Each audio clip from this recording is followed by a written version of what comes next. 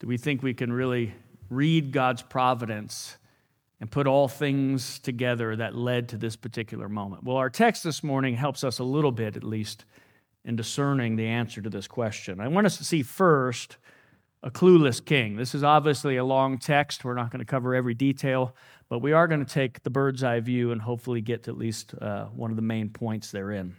But a clueless thing. One clear thing about this particular story in the Bible is that it is odd. I don't think many of you saw a flannel graph on this when you were young, or probably have it saved as your favorite Bible story of all time. But I do want us to see the big themes that are being shown through it, and at least acknowledge that today we meet the first king of Israel. And at least in our meeting of him, he seems to have off the bat a lot of upside. I mean, he comes from a good family. His father is a wealthy man. They're a people of some prominence and prestige. Even the strange story about these lost donkeys, as weird as it is, shows us at one level the wealth of this father. Donkeys may not mean much to us. I actually had some screaming in my backyard this morning. Our neighbor has a few. They don't mean anything good to me, I will tell you that. But back then, it was a measure of wealth. I mean, they didn't have, savings accounts and 401ks. They had property and they had livestock. And especially this sort of livestock was also working livestock. I mean, it would be like saying, you woke up in the morning and 3 John Deere tractors had gone missing, so what do you do about it? Well, he calls his son and says, I need you to go look, for these donkeys because they're of some import to our wealth. Even Saul, by the end of the story, we see becomes somewhat of a proverb. We didn't read that part, but he prophesies towards the middle of chapter 10, and people say, what happened to the son of Kish? How is it that Saul is also among the prophets? And all that to say, Kish is of such wealth and such prominence that the whole region knows his name, and they know the name of his son, so much so that when his son does something out of character, it can become a proverb for the whole community to use in just their normal day-to-day speech. It becomes an idiom. And so this is a family of some import, at least by the telling. But he's not just, of course, from a powerful family. He clearly has some sort of powerful presence. You'll notice he's a notably handsome man. In fact, he was the best-looking guy in all of Israel. Every year when the stats came out, sexiest man alive in Israel, he was at the top of the list. I mean, that's what the text said, the most handsome man in all of Israel. But not only handsome, he was tall and handsome. And I mean, I dislike the guy already, and I don't think that's what's supposed to be happening, but you'll notice the language, head and shoulders above anyone else. He was the giant of Israel, and we'll learn more, of course, about giants in time to come. So he's physically imposing in his stature. He's physically attractive in his looks. I mean, it's just what people would want if they were looking for a king. And that's what Samuel eventually says, are you not the desire of Israel? You're just what they're looking for. This isn't something that's lost on us. I mean, in our day and age, you can read the statistics. The articles come out almost on a weekly basis, but studies show pretty consistently that attractive people are often more successful, get paid more money, are promoted easier, and tend to get on better in their professional life. And not only that, we also learn in the same sort of studies that women, hands down, prefer tall men. And that's hard for average people like myself to think about. They're not only do women have a strong preference for tall men, but men tend to look at tall men as automatically more dominant. It's just the way things are. And this guy has it all. I mean, he's from money. He's handsome. He's tall. I mean, if you're looking for a king to represent the nation, he seems like a pretty fitting candidate. And they've asked for a king. And the king that God seems to have prepared for them seems like a good catch for any nation. But of course, before we get too excited, a few things do catch your attention as you're reading the text, or at least hopefully they did, if you didn't check out real early. Saul does not seem to be the sharpest, most spiritually minded guy in all of Israel. You know, what's interesting scripturally, we don't often get physical descriptions of people, but we get several physical descriptions of Saul. But we do often get spiritual descriptions of people, and we get no spiritual descriptions of Saul. We just learn that the guy's really tall and really good looking, and his dad's got a lot of money. But he seems to be spiritually somewhat clueless. And not just spiritually clueless, a little bit, slow on the uptake altogether. We do see him in this text sort of stumbling around. You know, the donkeys are lost. Day go by, another day goes by, and then a third day goes by, and still our hero, at least our presumable hero on his quest, is totally empty-handed. He can't find his donkey with both hands, as the saying goes. We will see David's ability with sheep later on as part of his qualification, but this man cannot find the livestock of his family. And then what's strange is that all of this looking leads them to the town of Zuph, which just so happens to be Samuel's hometown. And this means nothing to Saul.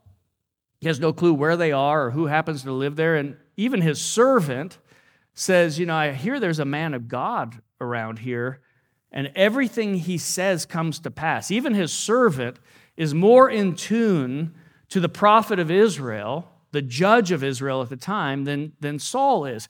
And Samuel's reputation precedes him. We've learned this over and over in the book of Samuel. We learn that he judged from north to south and all over, and everything he said came to pass, and his reputation had grown throughout the nation. And Saul is so kind of thick-headed, he's never heard of him at all.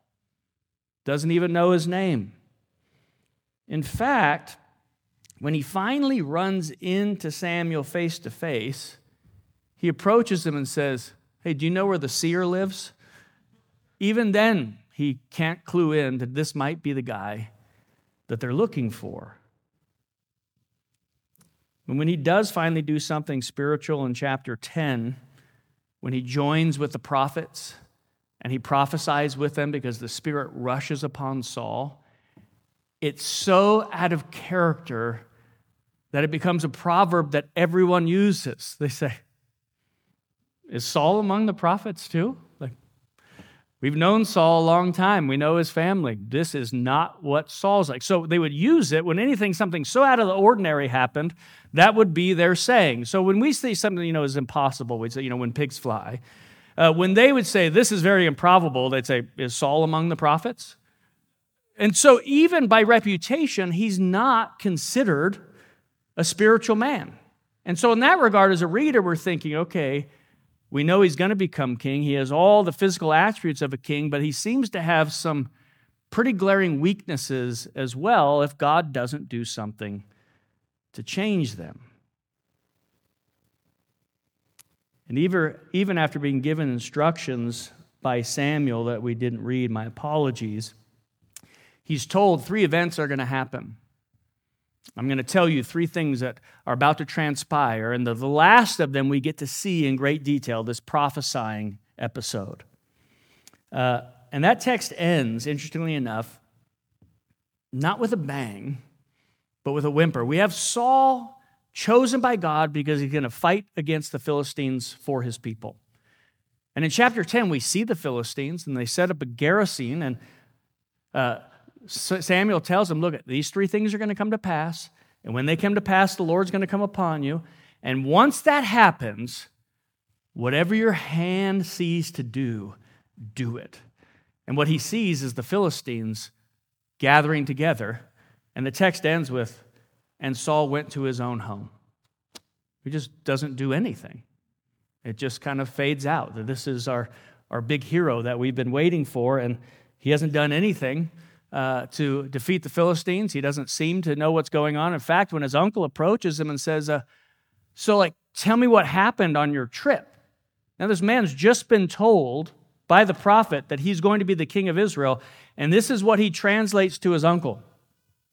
"The donkeys were found." That's the whole conversation. He's presented literarily as, what we see in our movie and TV tropes as the brainless beauty, He is the Ken of the Barbie movie. I've never seen it, but Dave said he loved it.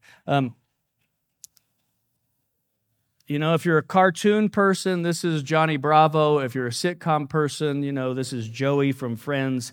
He can't find the donkeys, and he doesn't seem to be in tune spiritually. And even when when revealed who he's going to be, that he's God's man, he seems kind of out of it.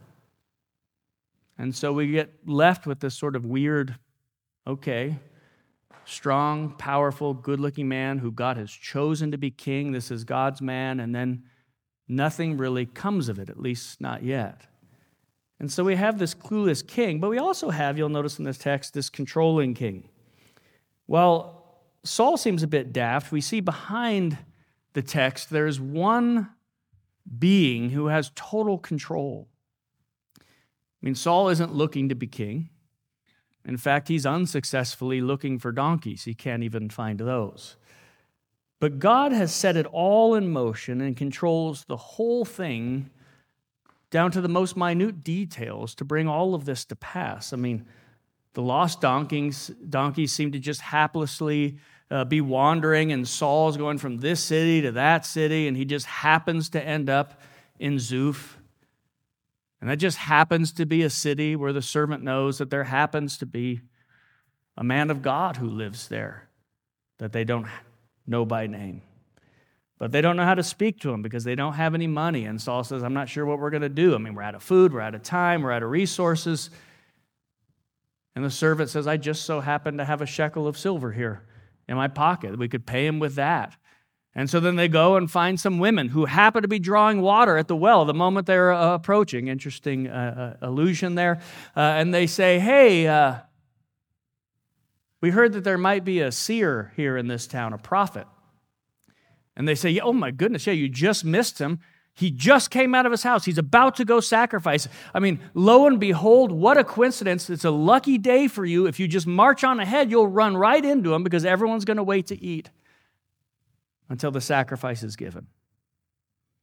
Then they enter the city, and behold, just some random guy at the gate is there, and Saul says, hey, do you know where the seer lives? And luckily, it's the seer himself, Samuel. And today, he says, we will eat together, for I have a few things I'd like to share with you. And the author informs us very clearly what's going on behind the text. What seemed like this haphazard journey looking for lost donkeys, he says, oh, by the way, the day before God came to Samuel, uncovered his ears, exactly what it says, and told him, tomorrow you're going to meet a man from Benjamin who's going to be king over Israel. Showing us that God has been directing every part of this story so that it would happen just like it's happened, so that Israel's king would be presented. He's the only one moving in the passage. Saul is there, tall, dark, and clueless, totally passive. But there is God, this all-controlling king, moving everything in the story to come to this particular moment. Well, if that's the controlling king, I want us to see also, somewhat oddly, the compassionate king. You'll notice God is controlling the whole story, and this is the king, God, that last chapter the people just said, we don't want you anymore. Give us a king like the other nations. And then we meet this king who's like the kings of the other nations, and we are hardly impressed, at least not yet. And if you're reading the story in sequence, you would have to ask yourself, why is God moving all of this story in this particular direction? We learned last week when they rejected God, God said, there's going to be some consequences for this rejection of me. I'm going to give you the king that you want, and here's all that's going to happen because of it. And while we meet this king who meets all the requirements, he's just what the people are looking for. He is the desire of Israel. He's just like a king from every other nation. At the same time, we see God moving the whole world to get us to this moment, to give them the king that they requested. Now, what would you think happens next? They reject God and say, give us a king. He says, you don't want that, I'm warning you. And then in this chapter, we see the king being led directly to them. And you'd think, well, this has to be where God finally gives them their comeuppance. They've asked for it, and this is what they get. This is the moment where they get what they deserve. We meet this guy. And the reason that we often think that is what we addressed in the opening. I mean, we think that's how God works, right? If we mistreat him, he will give us what we deserve. If we're fickle with him, he'll be fickle with us. I mean, he does have to teach us lessons, right? But is that what is happening? I mean, we know the rest of the story. We know that Saul is not ideal. But Saul does have a mission that we see explained to us in verse 16 of this text. It says, anoint this particular man, and you shall anoint him, notice verse 16, to be prince over my people Israel. He shall save my people from the hand of the Philistines. Why? Because I have seen my people, and their cry has come to me. I mean, 4 times in verses 16 and 17, God looks at the Israel who rejected him and said, not you, a different king. And he says, my people, my people, my people. And he says, their cry came to my ear. And so I answered them. My eyes were open to them. That's the exact language of Exodus chapter 3.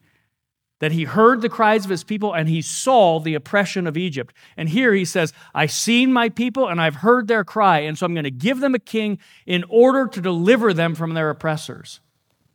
I mean, that's not what we're expecting, at least from chapter 8.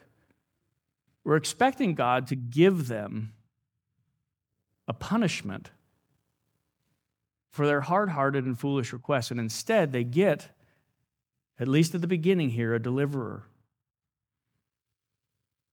Against the backdrop of chapter 8, this really is wild, but God says, they cry to me and I answer them because they are my people and that is who I am. I mean, the king they want at God's expense is the king that God will use to deliver them from the Philistines.